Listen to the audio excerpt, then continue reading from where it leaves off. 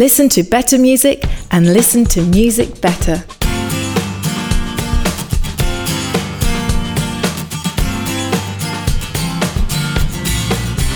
Welcome to True Tunes at 45 RPM, the short-form version of the ongoing conversation you'll hear on the True Tunes podcast and in the digital pages at truetunes.com.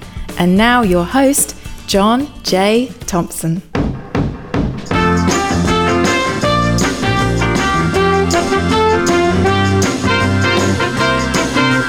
On this special 45 RPM edition of the podcast, which, as Bruce Brown pointed out, will have to be considered a 12-inch disco mix because it definitely stretches our normal time limit, we bring you some postcards from the Edge. Audio postcards, as it were, and the Edge would be that place somewhere out there between heart, gut, and mind from which artists like Michael Rowe emerge.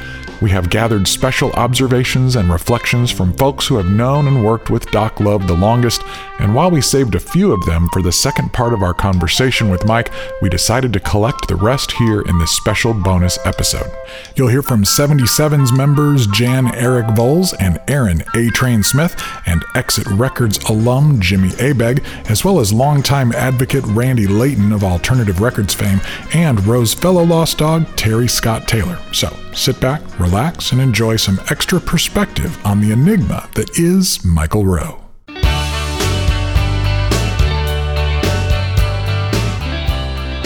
When you first started working in a band with Mike Rowe, what were your first impressions of the band? Well, when I go up there to do Vector's record, Jimmy and Steve are introducing me to Mike and Jam, and they start telling me, these two guys are in a band called the 77s. And one of the days I'm up there, they take me into a room and they show me footage from 77s at Greenville.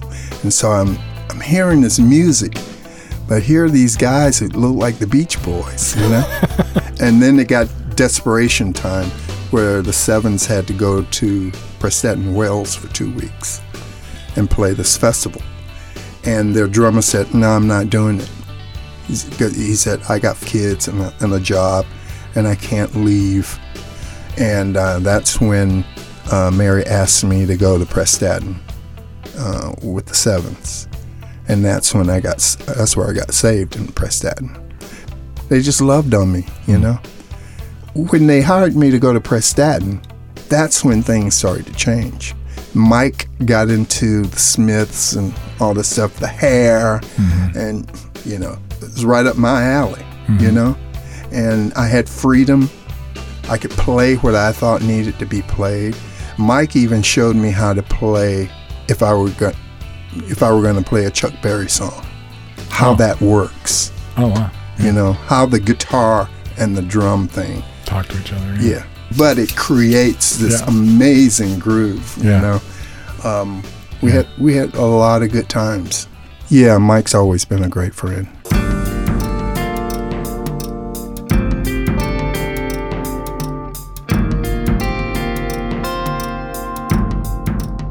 Jimmy here. I'll never forget getting a call from Mike. "Hey buddy, would you be up for hopping in a RV with Steve and Terry and Derry and I and filming and taking photographs from Chicago to Santa Monica?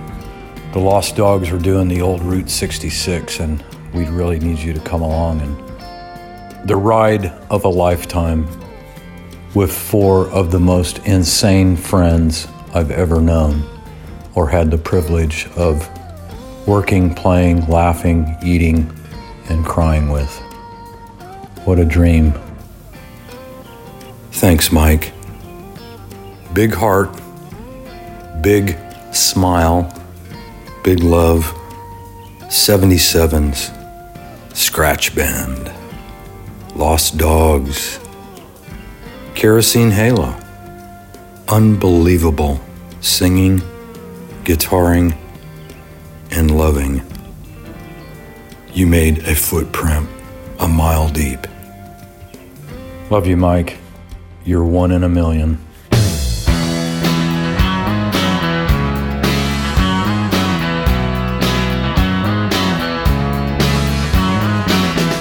Hey, Michael. Well, this is Randy Layton here, and I'm just joining these other fine people to tell you I loved you before it got weird. And it did.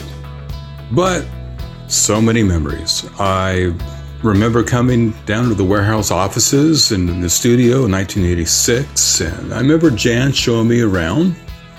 You came down the hallway, and Jan introduced me, and you just kind of mumbled something and kept looking down with the makeup and hair in full effect. And I thought, what's up with this guy?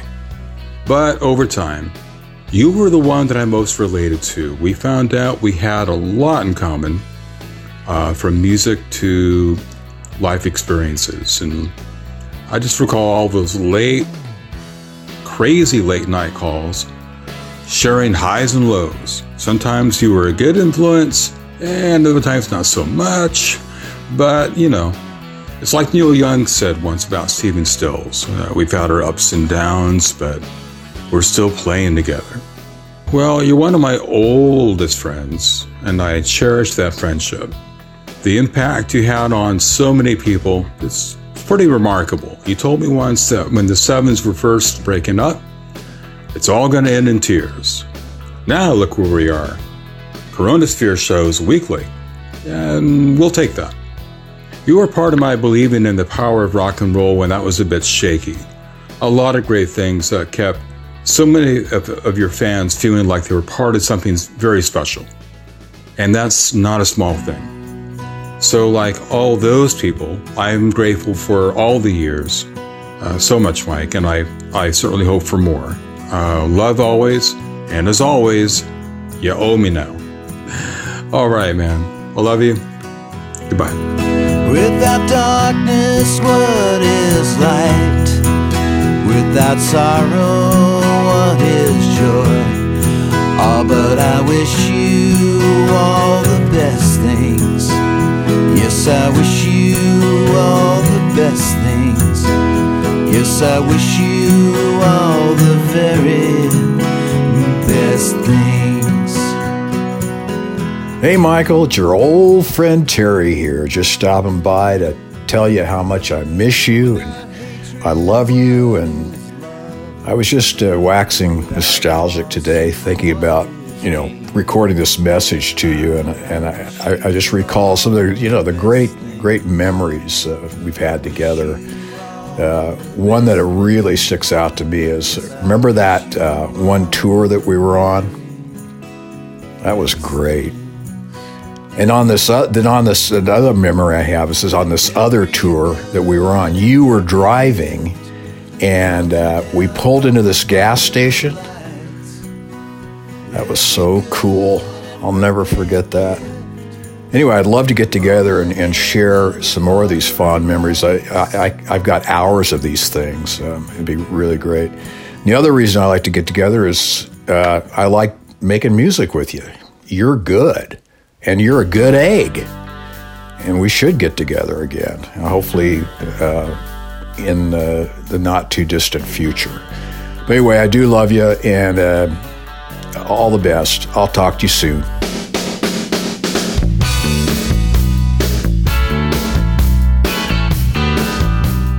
I've known Mike for almost 45 years now, and my life has certainly been enriched by the relationship that he and I've had over the years. I can think of a million funny little stories, stupid moments, and funny phrases we shared. Things like, we're just fools of the world. Moments of laughter and times of sorrow. But as I think back, one of the greatest impacts that he had on me came through my personal observations and watching Mike as he embraced the world around him and turned it into a song. The closeness that we shared through the years allowed me to see the fruit of his talent and to watch how the outward expression of his gift was actually best when it came from his brokenness.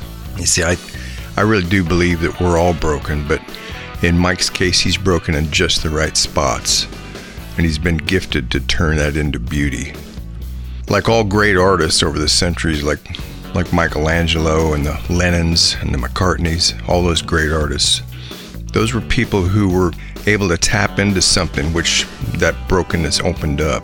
and allowed them to display in their artistry a fresh insight like nobody else could. And they became the greatest artists of their age. I'm convinced that had Mike had the right breaks and the right opportunities and a real record company behind him with the kind of machinery that it takes to make the record business work these days, that he would have been a world-renowned rock star.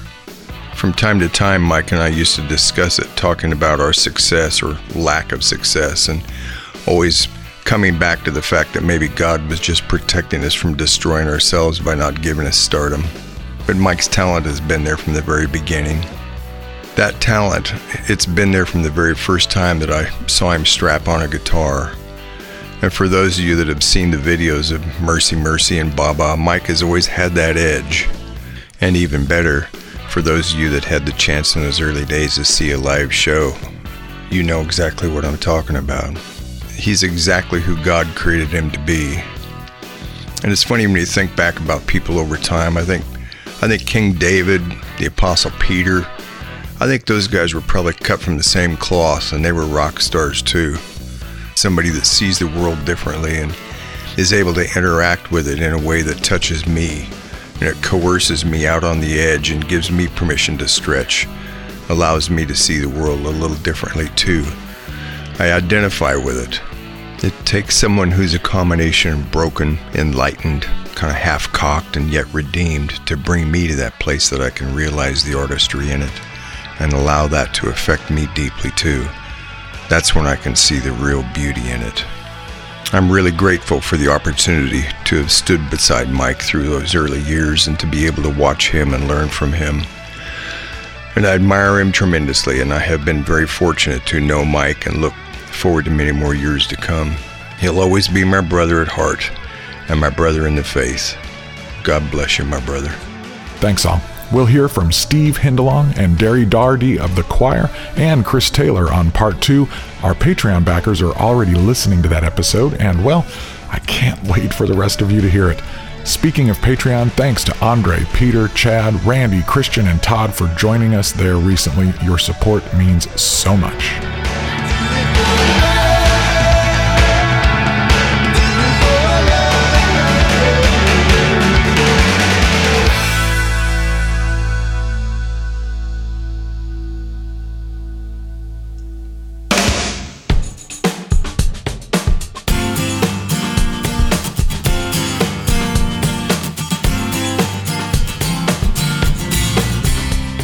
Here comes the run-out groove. That's our cue that it's time to go. If you dig the show, please subscribe and spread the word. Also, please leave us a review and rating on Apple Podcasts. Subscribe to our email list at TrueTunes.com. Follow us on Facebook at TrueTunesNow, and find and follow our weekly Spotify Gallery Stage mixtape. You can find me on Twitter at John J. Thompson and on Instagram at TheOnlyJJT and at TrueTunesMusic. And you can support this show through our Patreon.com/TrueTunes community or via a one-time tip located on the show notes page. There's also some sweet swag available at truetunes.threadless.com. Tell your friends about the show, post it on your socials, and let us know what you think. True Tunes at 45 RPM is produced by John J. Thompson and Bruce A. Brown for Gyroscope Productions and is intended for the private use of our listening audience. The contents are protected by US copyright law and are the intellectual property of Gyroscope Productions, with the exception of songs or clips that are from previously copywritten materials. Everything on this episode is used by permission or under fair use provisions. Thanks for listening. Cheers. We'll see you next time.